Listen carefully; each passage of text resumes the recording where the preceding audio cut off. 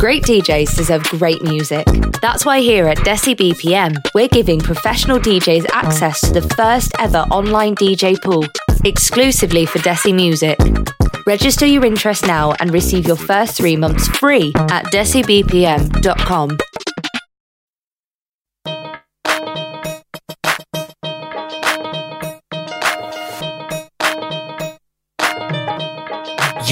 Yeah, welcome to the show. It's the #1 show. Interviews and music, podcast, you know. Integrate the culture through the times. Just sit back and chill. It's the roots and rhymes. Roots and rhymes. Roots and rhymes. Just sit back and chill. It's the roots and rhymes. All you really need is some roots and rhymes. Roots and rhymes. Roots and rhymes. So this is the Roots and Rhymes podcast with myself, Chuns, and we're joined virtually by co-host Mac. How you doing, brother? Doing good, bro. Doing good. How are you? Yeah, really good, man. Really good. We're live here in Pirate Studios in London for the latest instalment, but unfortunately you couldn't join us today, could you? It's a little bit too far, man. I don't like to go out of Yorkshire if I don't have to. You like your comforts, don't you? Your home comforts. I like the comforts. I like the greenery around here. Yeah, absolutely. Also, as well, I just want to say that this show is sponsored by White Ash London. I'm wearing the tee for those that are on the YouTube listening, so you can get that online. Just check out our Instagram. We'll give you the link. Check them guys out. Don't forget to subscribe as well to the podcast on the usual streaming platforms. So Apple, Spotify, Google Podcasts. You can get it all on there. You get push notifications to tell you that a new episode is out. And also, don't forget to follow us on Twitter and Instagram. That's where you get the best of the content, and we can direct you to wherever the best place is to view. We've got to do that, don't we, man?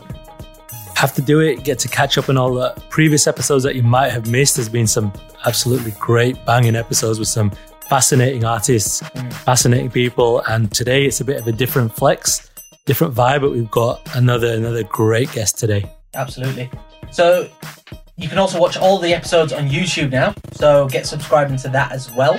So we want to basically promote people watching the YouTube channel and looking at it from a visual side. So should be interesting. Roots and Rhymes. So this week's guest, Mac, I've been in communication with for a number of years on social media, and I've been following his work for the last 5 or 6 years at least. He's a really top bloke, and we're really glad to have him on the show today. Incredibly talented person, and not just for what he outputs, but the thought behind the output is just on a completely different level. It's very rare that you see someone's work and get blown away by not just how it looks, but the thought and the thinking and the conceptual design behind it as well. It's a real blessing to have this guy here today. Definitely. Today. Yeah, definitely. Over there, not here. Not in Yorkshire, definitely not. So today's guest is not the usual type of artist we have on the show, but he's equally talented. His pieces combine popular and ethnic culture, making unique works of art. He's one of the nicest and genuine guys I've had the pleasure of meeting. And along with some friends, he's wanting to invite everybody into the group chat. It's Vic Kane. How you doing, bro? I'm very good, man. Thank you. How are you? Yeah, good, thank you. Really good. Great to have you on the show today. Thanks a lot for joining us. Love it, man. I'm glad I'm here. Good.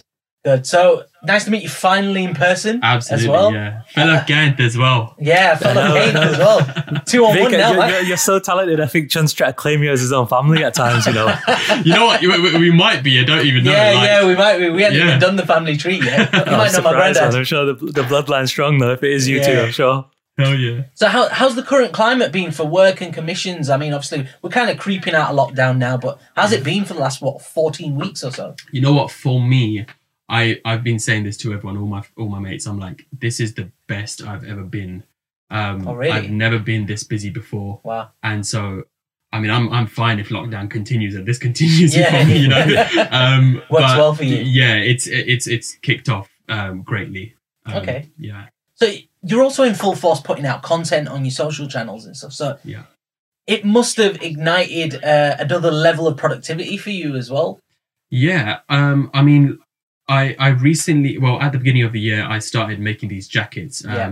And from like those sold within a week, and it was so unexpected. From then, it was just kind of like this upward journey, just keep on going. Yeah. You know, and absolutely. I know I've been doing this for so long, and there's these like mini opportunities that start happening, and you know, like things just just start working out and fitting together. So this year was kind of the year where it all, really made sense for me. Just knowing that things are so much more consistent, and I've always been consistent with my artwork. I always try to stay, consistent with it. And the audience has just been growing and appreciating it so much more. So I appreciate them as well. I tell you what, I've seen them denim jackets on your Instagram, and before I could go and try and look at buying one, they were sold out. So they must have gone pretty quickly. And understandably, they were a little bit expensive for. Well, it's a unique piece of art. So I mean, just a piece of art that you wear, really. Yeah. I tell you what, if Louis Vuitton were making that jacket, they'd charge 3 times more. Yeah, so it's exactly an absolute that. bargain. But there might be 3 more coming. Just just inside secret. Yeah. No, I'd love to get my hands on one. As long as we get the link first. Yeah, exactly. Yeah. Send us the priority access. Absolutely. And now you've launched the group chat podcast. Yes, we have. With a couple of your friends. How's that been? So that's been great. Obviously, just like you guys as well, I think it's like we have different personalities and we have a lot to share, you know, from a guy's perspective as well, on anything and everything, and that's literally what we are trying to achieve, just dropping on subjects of Indian culture and anything that we kind of get involved in during the week. We put it out there, and it's been great to just work with 2 of my best friends doing that. One thing that I loved about it though, it was that it was such an easy listen. Like, I don't know what it is, but the 3 of you as well, you have a bit of a calmness about your voice, of course, and the way you come across, and that comes across in the podcast, and especially when you're talking about some hard-hitting issues, like you're talking about COVID. I mean, you had a guest on the show as well, which she was a nurse, I believe, so some real stuff, but the fact that it doesn't sound like it's quite daunting, it's a really good listen, and it's great. And now that you're 3-4 episodes in? Our 4th episode is actually dropping this Sunday. Okay. And it's going to be all about weddings. Oh, okay. Because we are a big part of the wedding season. Absolutely, We're also door players, so that's a big part of my musical side as well. From a young age, but that will be... Rewind. Let's take it back. Know your roots. So, growing up on the east side of London, how was your experience in your early years when music came to the forefront? I mean, 3-4 years old, were you exposed to music? What were you listening to? What did you hear? What do you remember? What's your earliest memory about that? Oh man, long time ago now. We're going way back. You know what? Like, it's pretty funny because I remember, like, I used to live in Barking. And my dad had this old hi-fi system, and was full of these like rows of CDs which like come out really cool, just like sliding back in and all that. And these were original CDs of Michael Jackson, Queen, ABBA. So we're going way back. Bee Gees. This is kind of like my dad's music. My taste. dad was a massive Bee Gees fan. I loved it. Their videos were brilliant as well, man. I think even now for me, Queen is like top of the top, and it's beautiful to listen to because it's very nostalgic. Because it always reminds me of when we were younger, playing these this music and stuff, and on his old Bose white speakers, we still have those as well. I bet they still sound good as well. I bet they, I mean, to be honest, we've just got wires hanging in the house at the moment. We haven't put them up yet. You haven't put them back up. Brilliant. Yeah. So, it's funny you mentioned with Queen and I just recently watched the biopic of Freddie Mercury. Bohemian Rhapsody. What a movie. Brilliant. What an absolute movie. Rami Malek, he plays him amazingly, honestly. Agreed. Have you seen it, Mac? I've seen bits of it. I fell asleep when I was watching it. Not because the film was bad, that was because it was one of those days. You're a bad musician. No, but honestly, I have to say, it's one of... I think there's a bit of a season of biopics as well when it came to... Because you had Rocket Man as well, didn't you? The Elton John biopic. And I enjoyed all of them, but the Bohemian Rhapsody just... I knew that Freddie Mercury was Indian. But I didn't know that he actually came from such an Indian background. I just thought he was like, he was born in India, a bit like Cliff Richard or something like that. But I didn't understand that whole background about him. You couldn't tell from the moustache. Even I didn't understand it as well. My dad tried to explain it to me sometimes, but I looked at him and I was like, where the hell is this guy Indian? Where is that coming from? It's crazy because nothing about him came across as that much out on the, like Max saying, the bloody mustache. Yeah.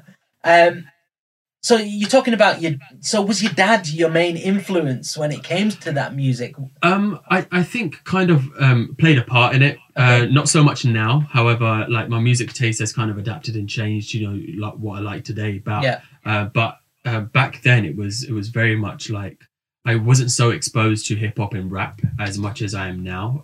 Or just probably about 5-6 years ago when I really got into it. Yeah. And a lot of my artwork became, stuff based on these artists and singers and, rappers as well. Yeah. So I was all about my old school music and I still love my old school bangers. No, I was a massive, still am a massive Michael Jackson fan as well. Absolutely. Got the Thriller vinyl, all that, and probably not the original press because it was long before me. But I think similar to yourself, I grew up as well listening to Michael Jackson and the Bee Gees and that kind of stuff as well. Yeah. And that influence came from my dad. Brilliant. As well. But was there a secondary influence? Like, what was your household like? Obviously coming from a Punjabi background. Yeah.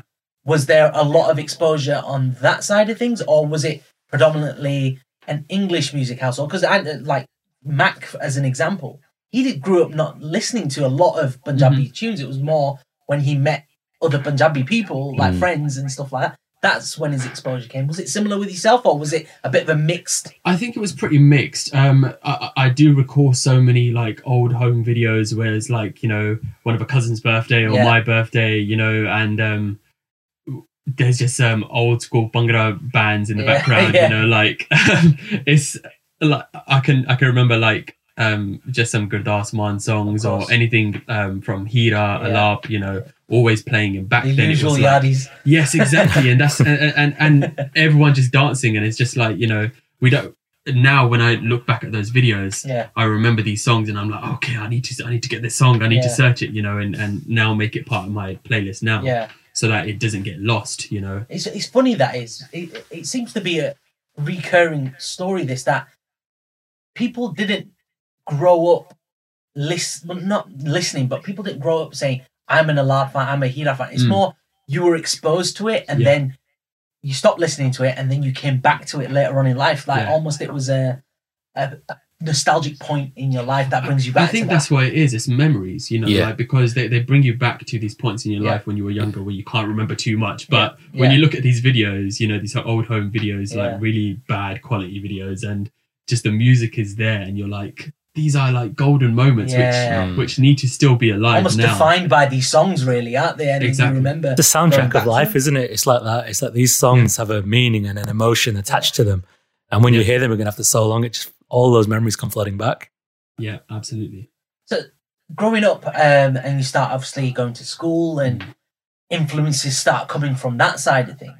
What kind of things were you, I mean, like you said, you grew up in Barking, so fairly multicultural to an extent. Yeah. What kind of music were you listening to then? Oh God.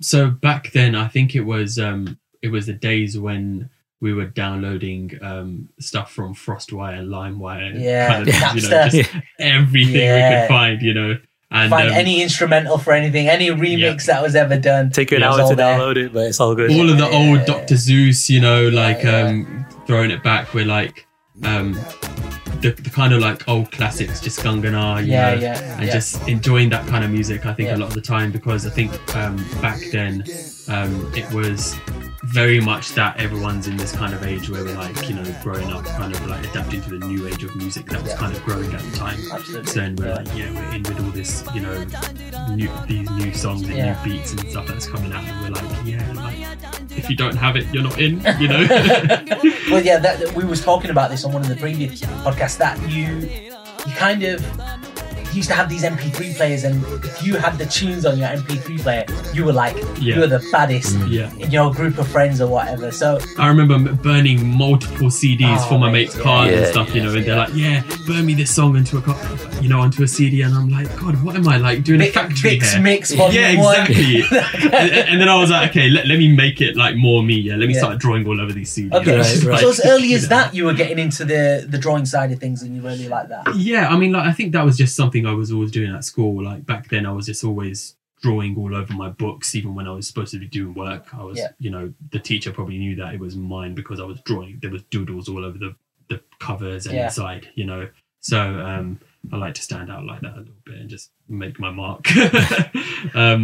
But yeah, it was always one of those things, you know, like back then when we had Sony Ericssons, you know, with your built-in MP3. Yeah, exactly. Yeah. So Vic, you say that obviously with the phones, people had tunes on them, the Walkman phones and all that kind of stuff takes you right back. But what was the first CD or tape even do you remember buying? You know what? I don't think I ever really bought a tape or a CD. Oh, really? I always all illegal downloads. It was a time of illegal. We're outing him now, man. Yeah. I hope I don't get done for that, but you know, it was back then. Nowadays, I've learned to, you know, appreciate music so much more and the musicians and the artists. So if I do get something, I buy it. You know? So, definitely. Yeah. I think that tends to happen though, doesn't it? As you probably get older and you start appreciating the music a little bit more and maybe the effort that goes into it, being an artist, a different kind of artist yourself, but understanding that it takes a lot, what you end up seeing it from a different perspective. Like for me, literally the last CD or vinyl that I bought, I can't even remember. However, as early as 2 days ago, I just bought the vinyl for The Streets new album. Okay. And the reason why I bought that is because I love him as an artist. Yeah.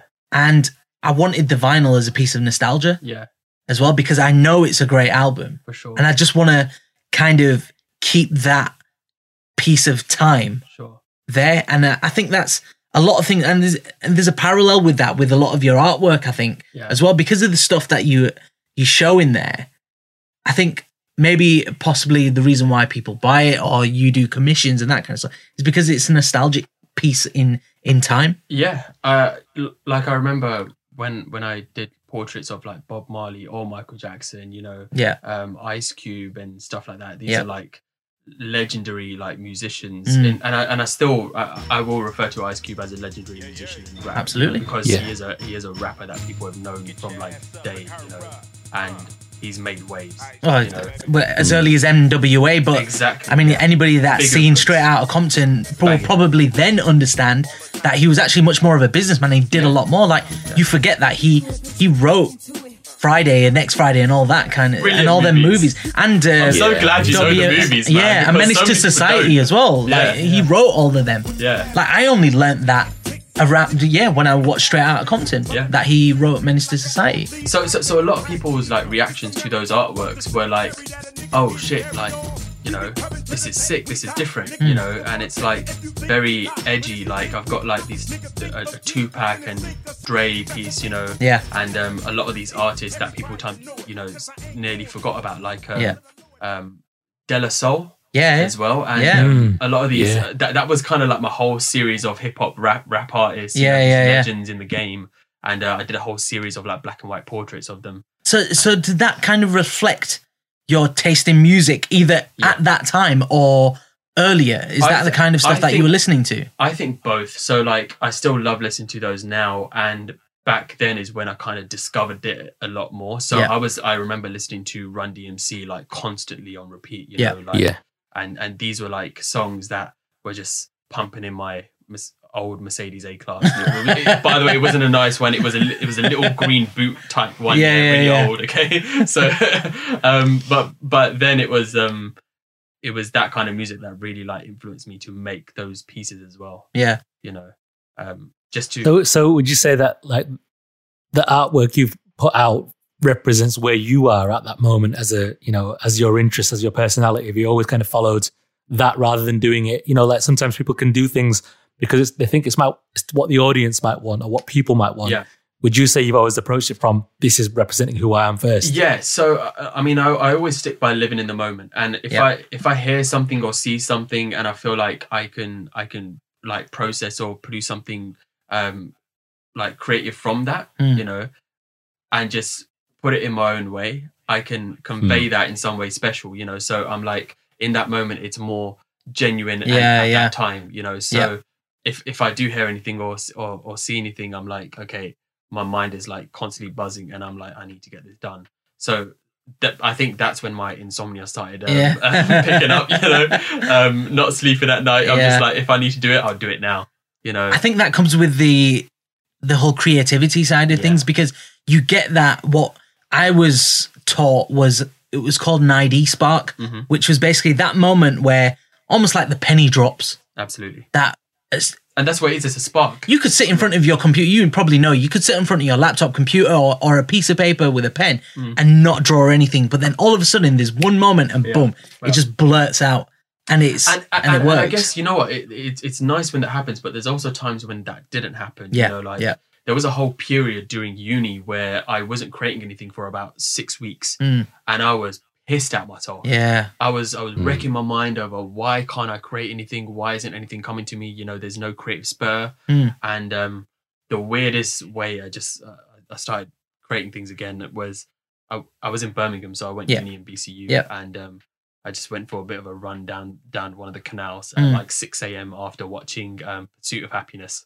Really? And I was motivated. I was like, my spark is back. I am back.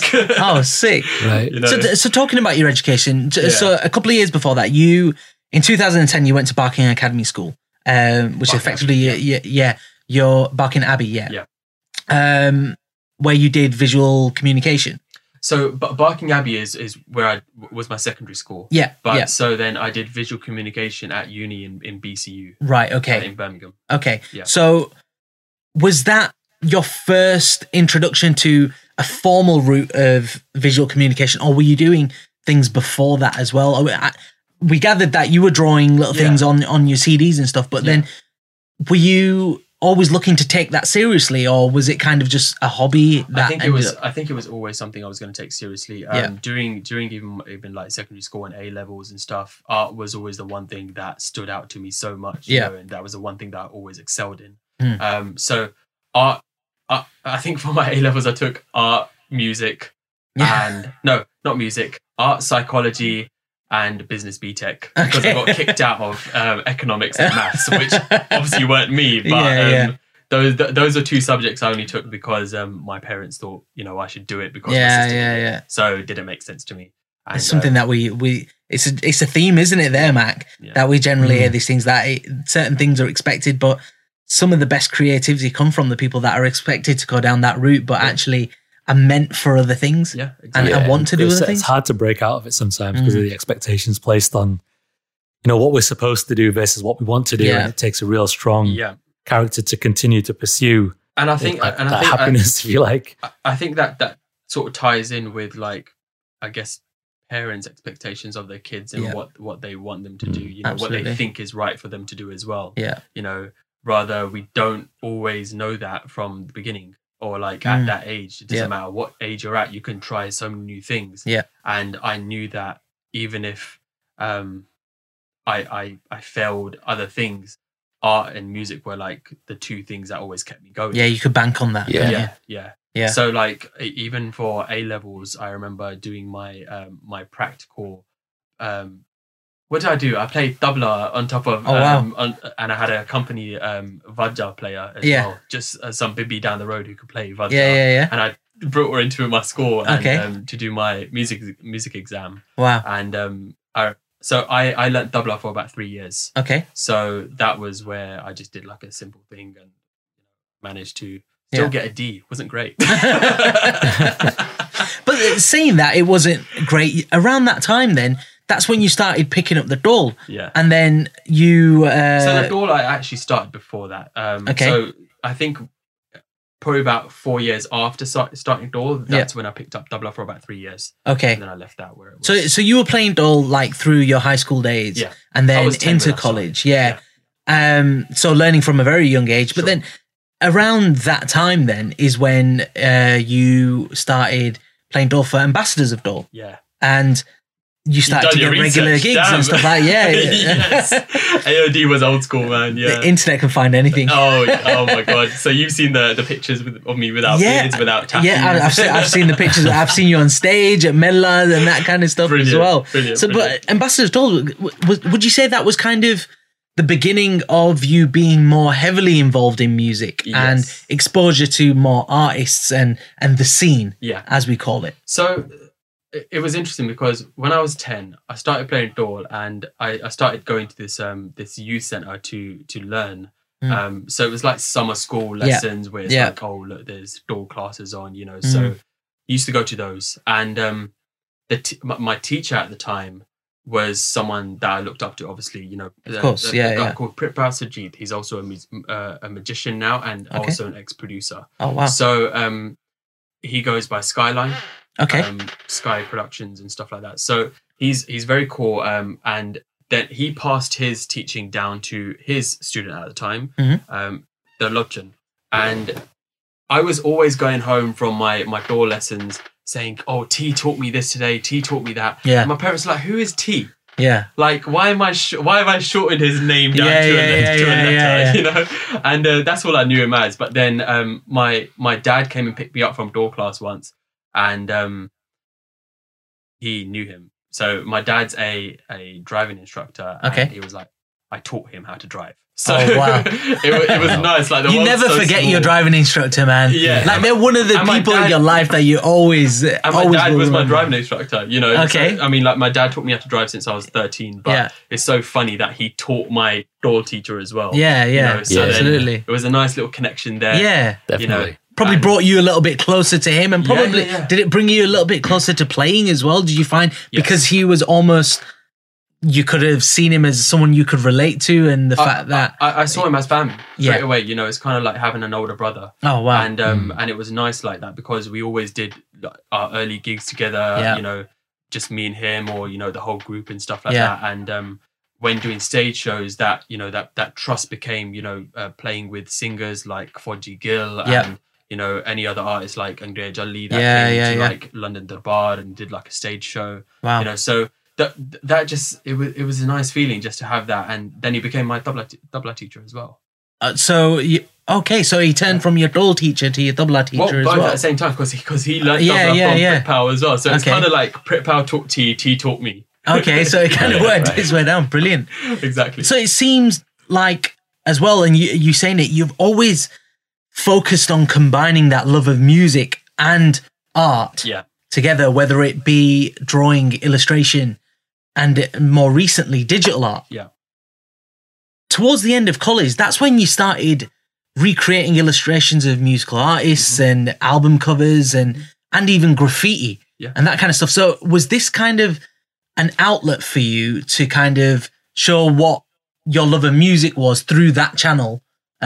Illustration or drawing, that kind of thing. So was this your way of amalgamating them two worlds? I think at sometimes it kind of like was either way. So I either expressed music in an artistic form or my art was motivated just because of anything that inspired me, like music as well. Like a two-way street almost, right? So sometimes when I want to step away from art, I end up doing music. So I do a little production on the side as well. Just Logic and teaching myself piano, you know. So I guess music is a bit of an outlet to my art sometimes when I just want to step away from that, but it's still a creative process. Absolutely. You know, which I enjoy. I think that kind of stuff is a nice way to express yourself in a different format. I think you've knocked the nail on the head there. That's the thing. It's if you still want to express your creativity, but you don't want to do it in your conventional route or your normal route, then like you approach there's music. There's absolutely. Dance. There's singing. People do it in completely different ways. Absolutely. I mean, we had Harp's call from Asian Network on the show a couple of weeks ago, and she uses dance as her creative outlet as well. And I think that it's a general theme here across the whole podcast as well, that everybody has these alternative outlets whilst still maintaining that creativity as well. So that's the thing. It's just true, because the creativity, you can't turn it on and turn it off like a tap, can you? It kind of hits you when it hits you. So if it's not happening for you in one area, you still have that creative need to express. But if you can go into a different area and do it, probably recharges your battery in the other area and come back at it fresh. Yeah. And I think that is the case sometimes. Like I am just like, I need to step away, you know, and I know that when I'm creating and I'm sitting at my desk, you know, or sitting in a coffee shop for hours on end, just like working on commissions or doing my own thing. Yeah. On the weekends, when it comes to Doll, I'm a different person on stage. Yeah. You know, I'm so expressive with my actions. Yeah, and I love that energy, you know. And then that is like that feeling compared to art is I can't fault them, you know. Those two feelings together are like amazing for me. I mean, they're equally creative, but they probably spark something completely different because we've said before, myself and Mac, when we were on the DJ scene 8 years ago, we used to thrive off the atmosphere inside that club. Yeah. Right. We stopped, or I stopped DJing weddings and stuff a long time ago. Yeah. And I didn't find that Bhangra music was really doing a lot for me. Yeah. And weddings and stuff. So I went down the R&B hip hop route. Sure. I started DJing in clubs in Leeds and across the country. And Mac was my hype man. Yeah. And we Big used to big up the hype man. hype. Can't have a DJ without the hype man. No, you need the hype absolutely. man there as well. Absolutely. And that's so true, that brother. We used to not just vibe off each other, but vibe off the crowd. Yeah. And that's what made you want to keep going back. Yeah, absolutely. That is what made me want to do gigs because about a month and a half ago, we did a online virtual live, a charity event, and we were DJing to a camera. Yeah. And how the first thing was it? Well, the weird thing is for me, I can DJ at home to my daughter, and it's the best. It's the best thing ever, right? Yeah. Okay, it doesn't have the same buzz because once you drop a track, she wasn't going to go like that, like the crowd does. Of course. But Mac was saying to me, I don't know how this is going to be because he vibes off the crowd, don't you? Sure. Well, the thing is, like, you know, the hype man's job is to get people hype, and you have interaction with them. You can call people out. You can say things that you see, and it gets that crowd going. When Chuns told me, I was like, You want me to MC to a camera? Like, how am I going to do this? Like, but it actually turned out it's really enjoyable. But you kind of, saying that, you can never take away the live feeling of a crowd because you know when you're playing Doll in front of a crowd, when you're MCing in front of a crowd, you're playing for their reaction. Yeah. So, It's more than about what you enjoy saying or doing. It's how they react to it. We're feeding off a mutual energy. And it's absolutely. Just like, I think that's the best way to put it. You are feeding off a mutual energy. Yeah. It's a two-way road, and it's similar to what you're saying there. Like with music, yes, it provides a different creative outlet, but it also gives you that relief and get you away from art. And I think that's really, really good to have that as well, to help spark creativity in other places as well, because you haven't been shy of amalgamating these two worlds, because even then you took your pen to your Doll. My pen? And your pen to your Doll. I took my pen. You took that to your Doll. Yeah. And you amalgamated them words and you drew on your Doll. Yeah. Any ustad would be like, what the hell are you doing, man? Of course. Don't ever do that. But I think that became a thing that, you know, like, I think everyone saw one drum that was designed up, and then I was like, I want to do that as well. And another person was like, I want to do that as well. Yeah. You know, so it's just like, it gives a bit more personality to your absolutely instrument, for sure. Because that is an extension of you. When you're playing and you've got your arms in the air and you're playing that drum, it is an extension of you, really, isn't it? That's what I thought. That was really cool seeing that, and that you actually did that. Yeah. So at that point in time, so we're talking around 2012, 2013, that you were getting more serious about the Doll. Your artwork as well was ramping up. Yep. You were doing these pieces which were showing artists and rappers. Were they again a representation of the kind of music that you were into? Because it wasn't just hip hop artists that you were doing. You did images of Jazzy B, PBN, one of his covers, that kind of stuff. Did that show the music that you were into around that time? Absolutely, yeah. These are like singers and artists that I totally Yeah. I remember doing the time lapse of Shinda, Junior Dread, you know, and these are like legends in the game. Again, absolutely. You know, it comes back down to that. I'm like, I really want to represent and express like how important these figures are. Especially in every culture and musical game, you know, that's out there. And these are like trendsetters, you know. So 100%. Someone like Shinda to put that up there, and I mean, coming back to Ice Cube, he reshared the post that I did of his piece as well. So I had Ice Cube's team contact me asking if they can repost the NWA artwork that I did. Yeah. And I was like, hell yeah, of course. Why are you even asking? Yeah, why are you asking me? But it's nice that didn't ask me. It's nice why are you asking me? But that was amazing. That was like that was one of those points again where it's like, oh shit, there's a bit of a push here. You know? And it gives you that motivation to keep going. It does, which definitely. I love these to be recognised as well, and to think, hang on a sec, he's seen my stuff. Yeah. And he wants to reshare it. It's these unexpected opportunities that are so special, you know? And I'm like, you have to realize that these moments have their time as well. Like, it happens at the right time. And, just waking up and getting these like emails or calls to do certain things. I'm like, yo, didn't expect this, but thanks. Yes. Exactly. And I think it's a credit to the work that you're doing as well, because as you said, around that time, your own personal style started to emerge. Yeah, absolutely. And that's when you started gaining that real popularity. Yeah. And I think what was special about it is you making these unbelievably detailed illustrations and using these vibrant colors, which wasn't really the norm. And by doing it with subjects which are from popular culture, it became really relatable, whilst also expressing your personality through it. For sure. Was that the kind of thing that you was going for? Because that's how it was represented to me. Yeah. Is that the way you were going about it? Is that what you wanted to achieve? So, if anyone obviously has seen my artwork, they know that I do my best to convey tradition in a modernized, like 100% culture. 100%. Yeah. So I always start with culture. There's so much that we can be inspired by, and so much that has come from my past and now that I try and bring back in such a unique like aspect, you know, unique sort of perspective, and having those artists out there that are so much more active on social media as well now, you know, I can at least show them that there's something that I can give as well, give back, you know, to represent them or show off what I want to create for them as well. You know? So,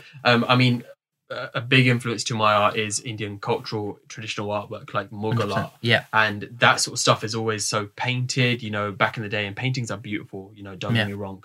But nowadays things are always on their screens, you know, people are like locked onto the iPads. Absolutely. And so to have artwork that is vibrant and so full of depth with like shading and backgrounds, you know, the time and detail that I put into that stuff really pays off, because it really helps people immerse into what I'm. It's funny you say that, and I didn't really think about it from that perspective, because you see illustrations and digital art as just a modern version of creativity. Obviously, Photoshop and airbrushing and that kind of thing wasn't necessarily available early down the line, but I think it's so true that you can't appreciate a good Van Gogh or anything like that on a screen. Yeah. You have to see it in person, and then you have to travel to go get it. Even if it's printed in so many different ways. The colours are never the same. Exactly, it's never the same. But whereas, because of digital screens, HD displays and that kind of, your artwork is always going to be represented the way you intended it to be. Yeah.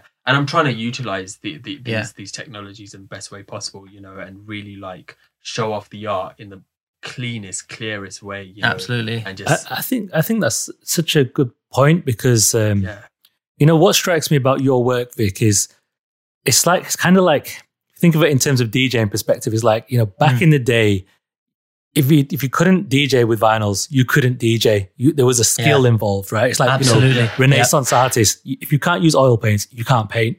Yeah. And then it's kind of like technology has made things so accessible that anybody can pick up, you know, Serato and be a DJ. Anyone can pick up Photoshop and be an artist. I remember everyone had virtual DJ. Exactly. And so the amazing thing about your work is you're standing out when it's easy for everyone to do it. Like, you know, when it's hard to get into, it's easier to stand out because there's only a small pond, isn't there? Whereas now you're talking about everybody could do this, but you're still getting recognized. And I think that's a testament to the creativity behind it, because like talk about the depths of colors, but there's something that's really well thought about the pieces that you create that makes you rise above everybody who's doing it, if you like. So I mean, like between the time that I was making all the like digital portraits of artists and, you know, singers and rappers, I was doing a lot of God artwork as well. Yeah, so absolutely. Hinduism and, you know, Sikhism even Islamic artwork as well. So I was trying to really like broaden my horizon, you know, with the kind of things that I'm expressing, not just showing off that I'm Hindu Punjabi and this is the gods, you know, but really like reinventing the old paintings that used to be made, and you know, what people always see in like Gurdwara and and stuff. But like how you said, it's kind of like I really want to like motivate youngsters that they can do this as well, and show them that this is something that is possible for the future, you know. So I have gone into schools and I put up these mini exhibitions, you know, for the kids to kind of question and look at and see that this is a potential thing that they can do and express themselves in the future. Absolutely. You know, so anything I can do to like really show that it's a pathway in life is a good thing, you know, and everyone has some sort of perspective to give. Absolutely. And I think I just want to touch on as well your style, and what I see is that you're absolutely right when you say that you take inspiration from this Mughal style and traditional style. It definitely comes through. Yeah. And some of your recent artwork as well, you've done the digital females in regal attire doing normal everyday things, squatting at the gym. Yeah. That was a big one. That was a great one. Getting a milkshake, that kind of stuff. Crazy things like that, eating a donut. Yeah. These are crazy things that you're almost showing this Devdas-esque world. Nice. But hang on a sec, there's a modern twist to it here, showing two different times. And some of them have tattoos, and some of them, you know, exactly. they have expressions that are individual. Like they hold themselves up. And the reason why I do this is because back in the day when there was Mughal artwork, there was, and I have spoken about this in one of my past videos where I'm time lapsing. Yeah. The inspiration of seeing Mughal artwork, which was so dated and always showed women represented as serving men and with not many clothes on. Yeah.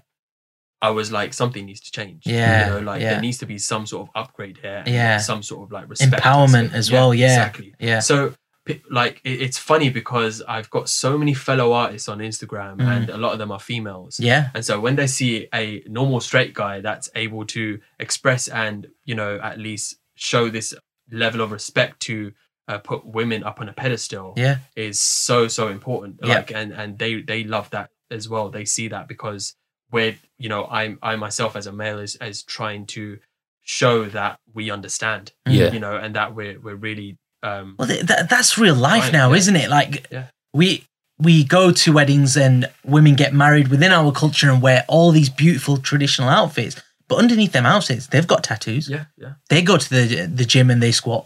They're going out for dinners and that kind of, and they're representing. And it's nothing they should be ashamed of. No, not at all. It's the amalgamation of two worlds. Even I mean, not even 2 days ago, I did this. I just uploaded this piece of a bartender Maharani, like dropping these shots, you know, shots and everything, and it's dope. And I had these people from India like come in, like going at it. They're like, oh, this is badly represented. How could she have a Cobra beer over there, you know, and shots and alcohol in this piece? Keyboard warriors, man. I'm like, open your mind up. It is. You're always going to get people like that, but you're absolutely right. Yeah. And it's not something that's completely out of the box and you're like, oh my God, he's really pushed some boundaries here. This is real life. Yeah. And I think that's why. It's a statement of, I think what's great about it is it's a statement of society. It's like, this is 2020. It's not, you know, we're not back in the day now. We're not with old school mentality. This generation has changed. That we have to respect that women are second class citizens, or they're not a lower form in our relationship. They can do exactly what we can do as males, and they should be encouraged to do that as well. And this artwork really shines that. It's like, no, we're all, it's a real, from what I take from it, it's a message of equality. It's like, you can do whatever we can do, and you should be proud of that too. Yeah. And all the different like types of women that are out there, you know, like I have, you know, different skin tones happening. I have different sizes happening as well. Yeah, absolutely. So like, a lot of people love that I'm expressing all these different things because in some way, someone's going to be able to relate to something. Yeah. You know, even artworks of females and females together. Yeah. So I'm really pushing these boundaries and just like changing the norms of how people think.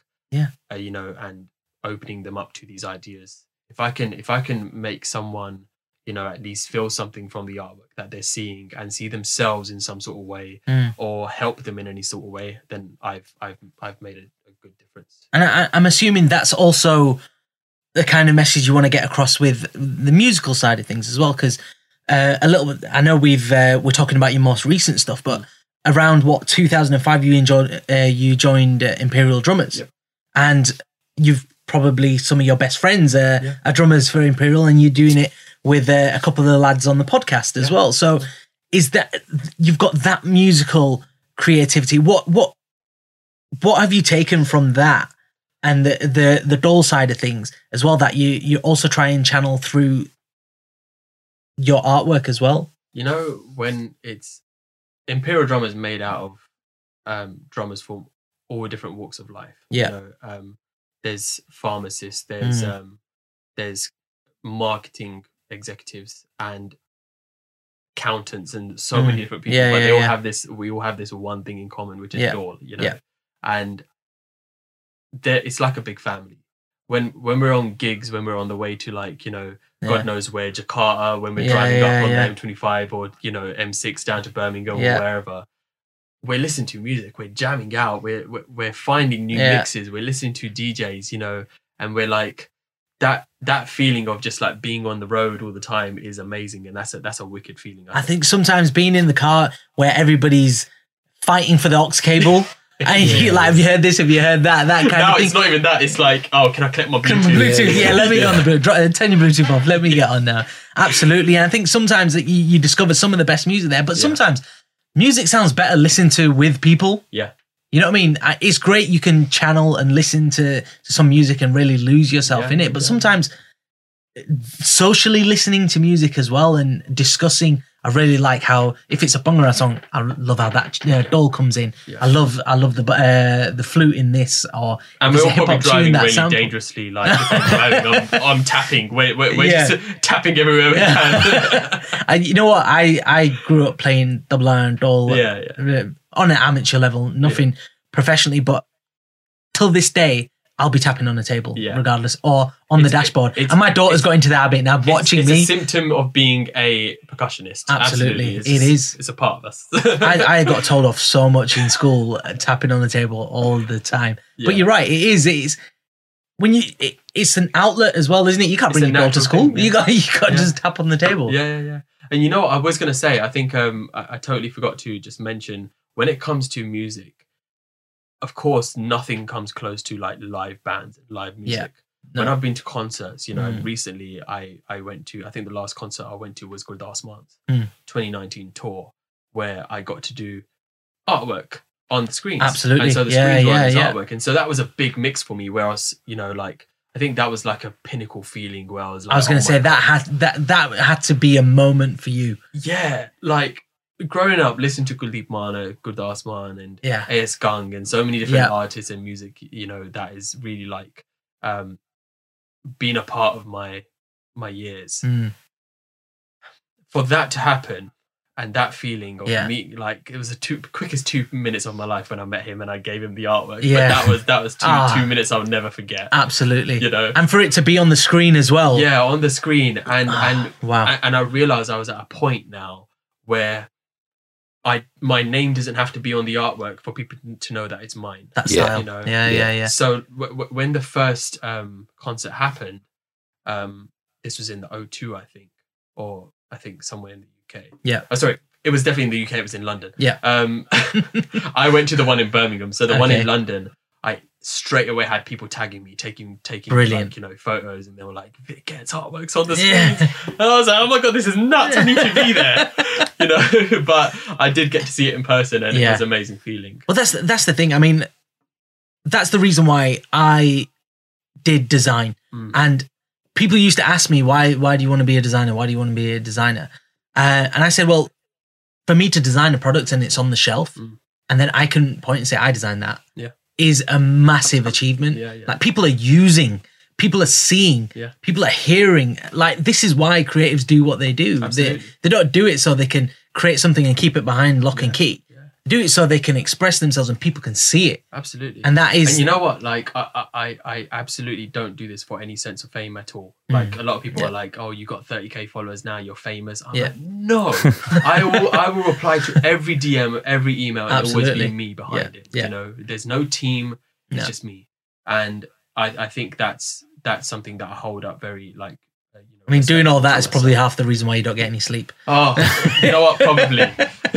So many. That's nice, though. That's really nice. At the end of the day, it's worth it. It is that, like, you know, to retain that personal connection with the people who contact you, and it not kind of being a conveyor belt of, you know, I'm the artist, I sit over here and do my bit. It's like, I keep it very informal. Yeah. I mean, why does it need to be? I mean, why does one person need to pretend there's a team behind them? What? In actual fact, it seems as if being more personable is the best way forward, and it is a better way to relate to. I think what it is, people. you know on like Instagram, people put official at the end of the name, or before the name or whatever. I mean, don't get me wrong, we've got official in the group chat as well, but it's just so many there were so many group chats we had to change the name a little bit. But I think it's that kind of thing where people think that if you have that, it makes you more credible. You know, and that more respectable, and that it's more. It's like the BTEC version of a blue tick, isn't it? Exactly. So like you have a team, or it's like some big industry that's right behind you. No, I'm level with everyone. You know, I keep it cool like that. And I think that's definitely, you can see that through what you post, and even the captions that you put up with your posts as well. You kind of tell a story and you tell what it meant to you, why you did that. And I think that allows people to see a part of your personality as well. And I think that's part of the reason why you've probably got the success that you have. No, I'm glad. I mean, you know, like the captions are very important to me. Back when I was at school, English was something that I loved, mainly because of poetry. And I think now, like, I am conveying that poetic side of me in my captions. You know? And it's not so much I use words to explain what's going on. It's more so the visual image is providing some sort of essence of a story, like you said. You know, it's like a museum, isn't it? You know, when you see the piece and then someone's written something about the piece, and it's not, it's not telling you what the piece is because you can see it for yourself. It's telling you the story behind the piece or the sentiment behind it. And there's so many times, you know, reading your caption, it's just a story. Because you can see the imagery and you read the story and it makes sense together. Yeah, absolutely. And I think it is a bit thought-provoking. It's like I wanna kind of make people kind of just close their eyes and think of something, or, you know, immerse them into somewhere that they've never been before. So it's like some sort of fantasy land, you know, and putting yourself in a position of this artwork that you're seeing. It's like, I mean, you can't see if your eyes are closed, so open your eyes when you visualize it. Definitely, visualize it. You know what I mean? But it gets very, very deep sometimes, and a lot of people love the captions because it's kind of like they can relate to that as well. So do you find sometimes you just let it flow? You just let, like, when you're typing, you kind of think, you don't hold back on it. You kind of wherever it takes you, you take it down that road. I love looking at some quotes just to kind of give myself some sort of direction and inspiration. But then I rewrite those words, and I just, once I get into the flow of it, I'm just typing. You know, there was a very dark point in my life where I didn't realize that I needed writing so much. You know, just to express my thoughts. As an outlet. Art wasn't even a part of that. It was just writing. It was just typing. Just everything that I was thinking. I think that's really important. And somebody did tell me that once upon a time, that whatever you're feeling in that moment, write it down. Because sometimes you can actually get really lost in what or trying to decipher how you're feeling. But by writing it down, you can almost make sense of it, like you're almost telling somebody. Absolutely. And I think I'm lucky in the sense that if there was, you know, a dark point in my life, or when I felt like down, I have 3 ways that I can probably sort it out, you know, or kind of, such a blessing that. Fix it. I've got art, I've got music, I've got writing, you know, poetry. If I wanted to write anything down, I know that's a way that I can go. You know, I think that's a real strong message. It really is. And just to your point about your captions, because I think it's, captions can kind of get lost a little bit on Instagram because it's such a visual platform. But the words you write are really powerful. And not just that. I mean, I studied art as well, and we went to the Prado, and the teacher there was like, here's this piece of art, here's who did it, here's the history behind it, but what does it mean to you? And for me, your captions always provoke that response. It's like, I'm not going to tell you what to feel about this.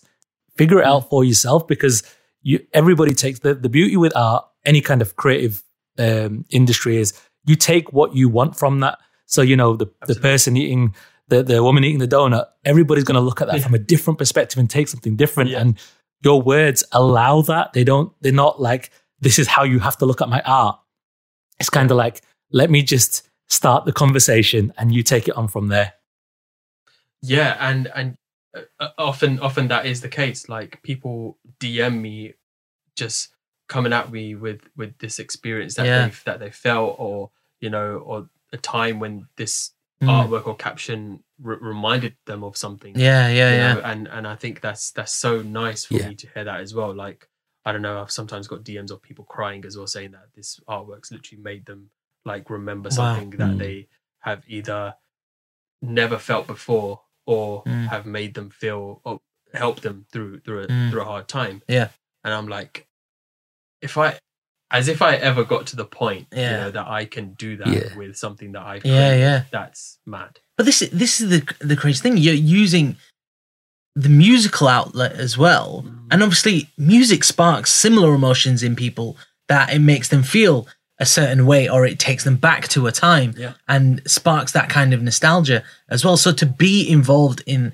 the art and the music side of things, and to be doing both successfully, whether it's the doll side of things or whether it's the art side of things, I think is a credit to your creativity. Definitely. I also want to we're talking earlier about how you're kind of shining a light on like female empowerment, and that's so important and doesn't get talked about enough. But one of the other things that strike me about your art is, like, you did the piece with Stormzy and Nipsey and Kobe, and that's the digital royal art portraits, right? And it's kind of like you're bringing these cultures together as well. It's not just for Asian people, because for me, it's like when you see that kind of stuff, you're bringing in a new audience and you're making this accessible to so many more people. It's not just like it's an hour thing. It's like, it's really cool to see Stormzy and Sherwani with Union Jacks all over him. And because it's just like you can bring in a whole different set of people and shine a light on that, the connection between these two things. It makes it cool and relevant in so many people's eyes. So that's the thing, like, people know me for making Maharanis, but I do the Maharajas as well. Because, again, I think male mental health is a big thing as well. So even to represent men in that fashion as well, and show that there's, unfortunately, having to do, I don't believe in doing artwork of someone just because they passed away. The reason why I've done the artworks of Nipsey and Kobe and a few other old portraits that I've done of like Heavy D, some old school legendary rapper. These are because I've known people who are very close to me who these people were important to, and that's the only reason why I did it, because they were great people as well as great people to the people that I love as well. But I'll tell you what I saw from it. The thing is, them digital royal portraits, I saw it as these guys were modern day kings. That's what it is, right? Like Kobe, absolutely. But when I say modern day kings, Kobe was the best in the game, right? And Nipsey didn't, in my opinion, didn't get enough recognition when he was alive. He got the recognition after he died, which is unfortunate. And we can say that a lot about That's the case with a lot of people. Yeah, well, it goes back to like old. You talk about like art, like artists, like the original form of artists, like Van Gogh died poor. We're talking a lot of people who never really make it in life. Yeah, it's exactly that, because when I was at school researching artists, these are the people that we went to. We were looking at old history books and stuff like that. And these are the artists that we're, researching and using as our references. Now, not too long ago, there are artists that are doing that of me, and I'm still alive, thank God. And they're interviewing me for their art projects. I'm like, this is mad, because this is what I used to do of people, but they're all gone. However, there is one artist who, you know, or actually fellow like artists who I do absolutely highly respect, and they are influences to my art and what it is today. Yeah. And there's a brilliant Brazilian artist called Cristiano Siqueira, and he does vector art and digital art as well. But my style derived from trying at, you know, as well. So, well, you have to seek inspiration from these places. Absolutely. I mean, I don't think anybody's ever created an absolute unique style of art. It's always derived from inspiration of other art. Evolution, isn't it? It's constant evolution. Yeah, it is. Yeah, absolutely. And this is the thing. I try and always, you know, push the fact that people need to allow themselves to be inspired. Yeah. Yes. Rather than say, "Oh, that I'm not feeling that. I'm not inspired by I don't that." want to copy him or whatever like that. Yeah. There's a book called How to Steal Like an Artist. Oh wow. Book. I'm not going to say too much about it, but it's a brilliant book. And I'm not saying I steal anything. It's just like it's kind of the idea of if someone's already done it. Yeah. Doesn't mean you can't do it. Yeah. Absolutely. You know? Not one Pete, not two Pete. It's the 3P. So I think we're going to move on to the 3P. It's the part of the show where we ask you what are the 3 songs that you can play over and over again, regardless of the location, regardless of the genre, no matter where you are in the world. It's a way for our listeners to understand what your musical personality is. What is your first 3P? So first, I would say Sajna Ve Sajna by Gurdas Mann. Okay, so a classic there, a classic Gurdas Mann. Is that anything got to do with the fact that you did the artwork for him? No. Okay. Let's just clear that up. There's no bias in this. The thing is, I guess that's the love for old school music. And that's absolutely. what represents that old school feeling for me. And I mean, it's just lucky that I got the Gurdas Mann job anyway, and that happened, you know. So I think that's why it means so much more to me. But he represents to me Punjabi music, real Punjabi roots and folk music. He represents that, and it's nothing so bad. It's all just about yard. And yeah, just, exactly. The world, nature. It's the go-to loving song, and to provide you that kind of warmth. Yeah. As well, and when you listen to it, it does transport you back a little bit as well, doesn't Absolutely. it? Even though we weren't born in Punjab or in the Kets and that, right? Yeah. It has that level of warmth. Yeah, and I think that's where it comes down to when music can transport you back to a time. Yeah, absolutely. That you've either never been to or you want to be to. Yeah. You know, want to be in, and it's kind of like that feeling where once you listen to that music, it's kind of like brings you back to that simple times. You know? That's a good feeling. I have to say that's a solid first 3P. You've got a lot to live up to on the next 2 now. So let's see what you've got coming up. What's your second? Okay, so for my second, I would say Logic, The Incredible True Story.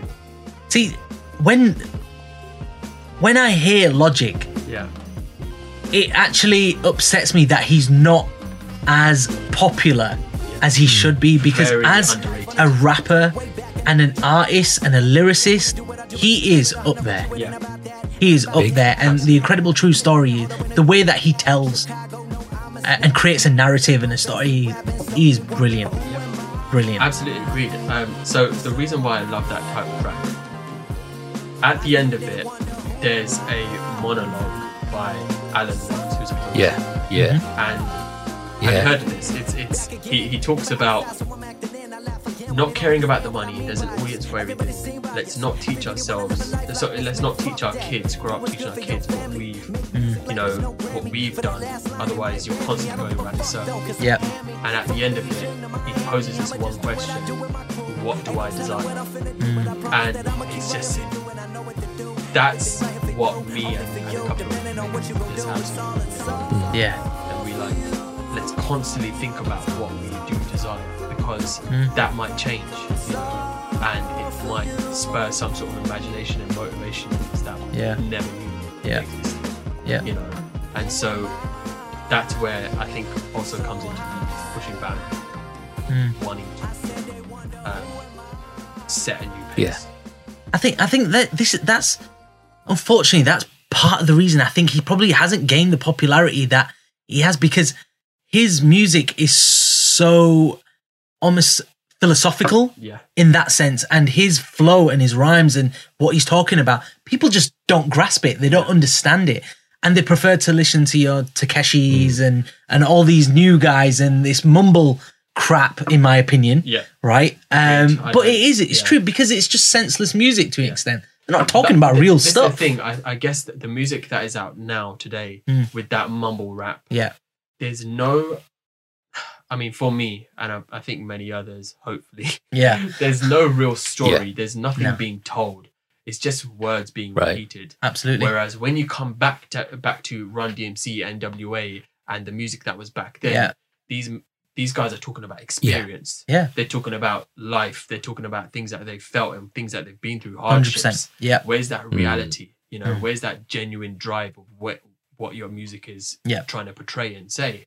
It's not just a word because it's popular or you're trying to throw something out there. I'll even say this: the production quality is not as expressive as what it used Agree completely with you.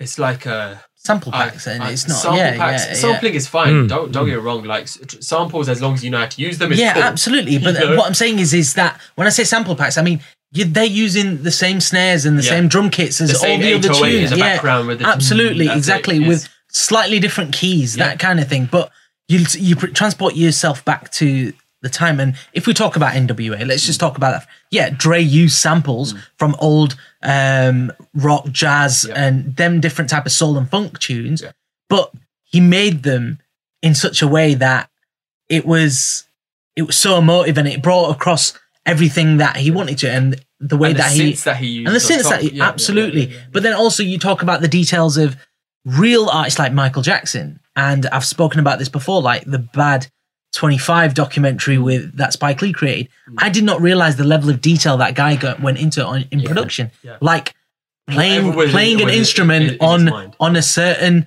stage of a certain size so that he could get the best resonance. Yeah. And it was level of details. It was so precise. Like that, and when you know that someone goes through that much time and detail to capture something that sounds a certain way for someone to listen to. They care about it. You know, and I think that has to be said about Logic. I've seen a couple of or a docu-series about him. I can't remember where or what platform it was on, but I watched this guy and his level of detail, and he's a family man as well. But the struggles that he went through in the early years, because he is of mixed heritage, but he doesn't look like he is. So people didn't accept him in the culture. And that is similar to Eminem's journey. So he had to gain confidence through his craft. But unfortunately, he's not like fast fashion. People appreciate him who can understand him. And I think the more we talk about him, the better, you know, hopefully we open up so many more to that, you know, as well. Definitely. And I just want to mention a documentary that I absolutely love on Netflix, the Defiant one. Oh, you've seen honestly. Brilliant. And you get it. Fucking brilliant. Yeah. Honestly. It really I didn't even know who Jimmy Iovine was until I watched that. Neither did I. And he was the man behind Dre and Aftermath. Yeah. So like the reason why I love it is just that the way it really conveys how these people broke ground doing what they do. Massively. And the struggles that they went through. It just set everything. No, it's definitely it's one to watch. Yeah, 100% one to watch. Wasn't it? One of the favorites out there. Absolutely. So, your third and final Vic for the three-peat. What is it? Bohemian Rhapsody, Queen. What tune? So that's a finisher of all finishes, isn't it? It is. Beat that song because it's not really a song. It's like it's an opera. It's like a story. It's a whole. Yeah, it is an opera. Yeah. I mean, after watching Bohemian Rhapsody, like we said at the beginning, I realized. He actually said that. He goes, I want to make my next album theatrical. Yeah. It needs to be a piece, not just a song. It is one of the probably like best written songs. 100%. It's full of so many different genres. Different levels completely. Yes. Takes you in one place, then transports you somewhere else. The great thing about that song, every twist in it is memorable. Like, you know, it's not like you're going through, you listen to Bohemian Rhapsody and it's like, this bit has its own story, its own character, it's so its own its own genre. It's just as memorable. but it's on a completely different direction. I love it. Love it. So the reason why I absolutely love Yeah. the band members, Freddie, and even oh my god, curly hair dude, forgot his name. Oh my god, You're not a real fan. he's the guitarist. I forgot he was the main guitarist. Yeah, no. Okay, I forgot his name. My bad. Yeah. Brian May. That's it, Brian May. Brian May. That's the one. Act as if you didn't Google that. 100% googled it. Okay, Brian May. So there's a scene in the movie where they just made this song, Bohemian Rhapsody, and it's 6 minutes long, and they tell this producer, we're gonna sing this song and people will be bopping their heads by the end of it. Yep. And they got undermined by this producer. He was like, no, I'm not gonna run it 6 minutes long. What is this bullshit? Yeah. No one's gonna love it. Yeah. And they absolutely fucking proved it wrong. Absolutely. And because this song flew up and this producer sitting like, shit, I missed out. Yeah. Like, So them in their own way were defiant ones as well. exactly, yeah. They were completely going against the grain and doing what the fuck they wanted to do. And I love that because Yeah. I see myself in that position as well. Not in a big-headed way. Yeah, no, but- absolutely, but yeah. We are absolutely just pushing boundaries, and I always say that. It's just like, we can't keep doing what's already been done. Yeah. We have to break away from it. We have to break away from rules. We have to really stand out, no matter what it takes, and be Absolutely. fearless. Yeah, because that's what he did when he went onto stage at that Live Aid. Yeah. And he absolutely Blew it just did his Yeah, thing, yeah. you know. I don't know if you saw it. Yeah. Fell asleep, you know. Yeah, on the biopic. I fell asleep. That's the best So the part. end. The end. No, But you're again, right. Yeah, I mean, just yeah. finding out as well that he had AIDS, Yeah.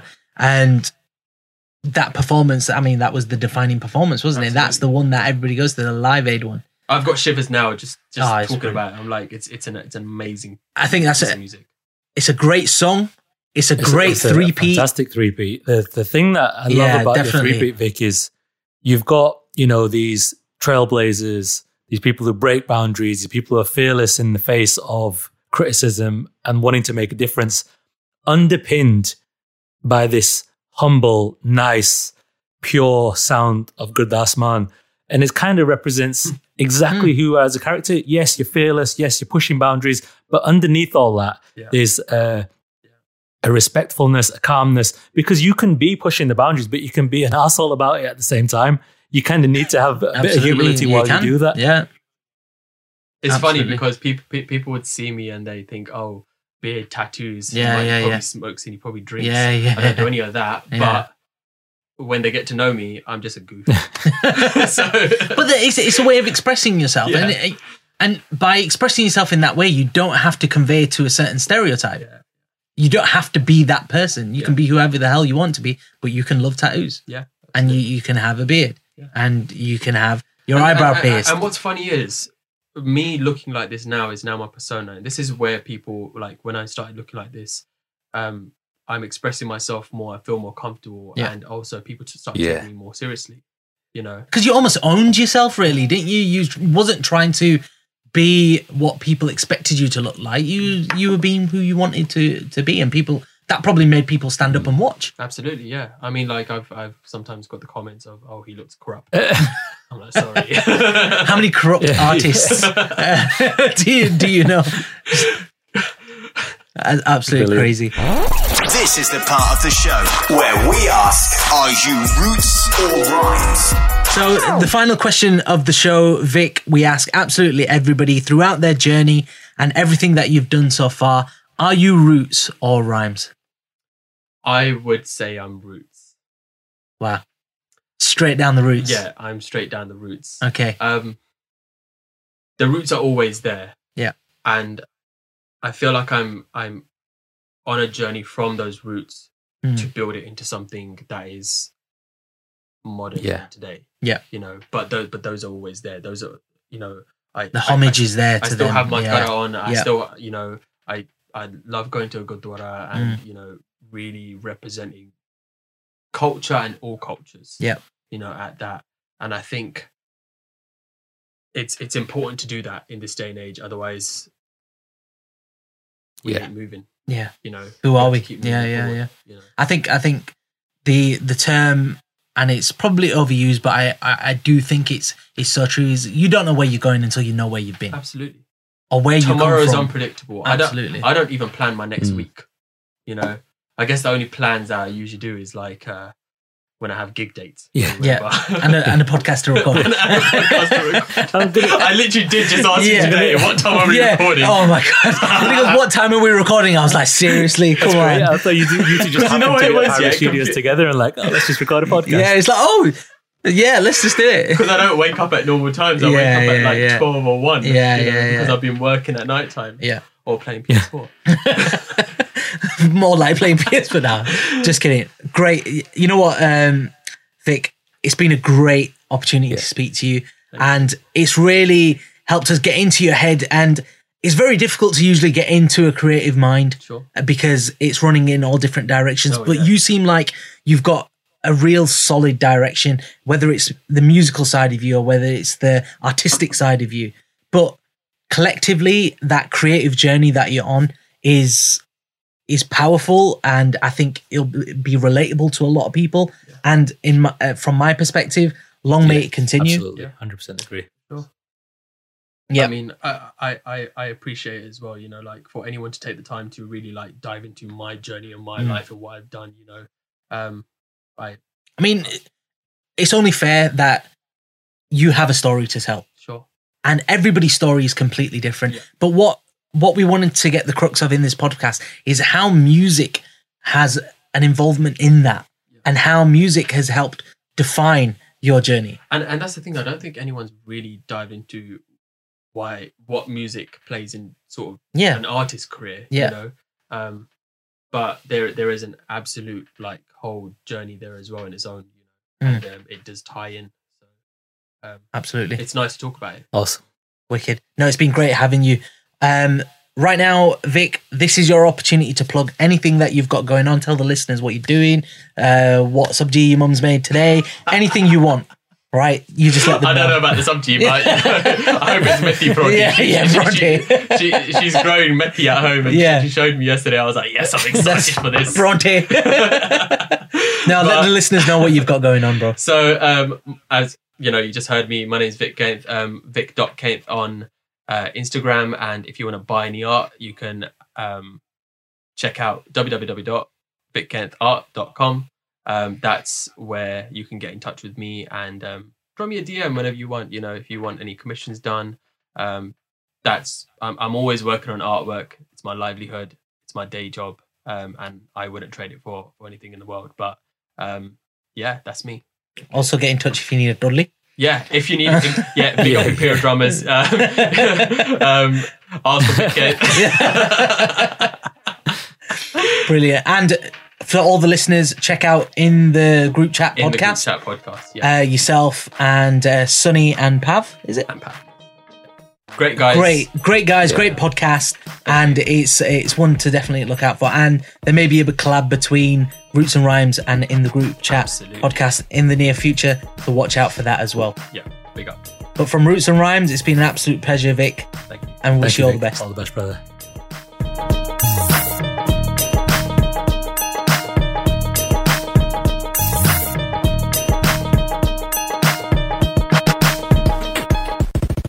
The UK is on red alert.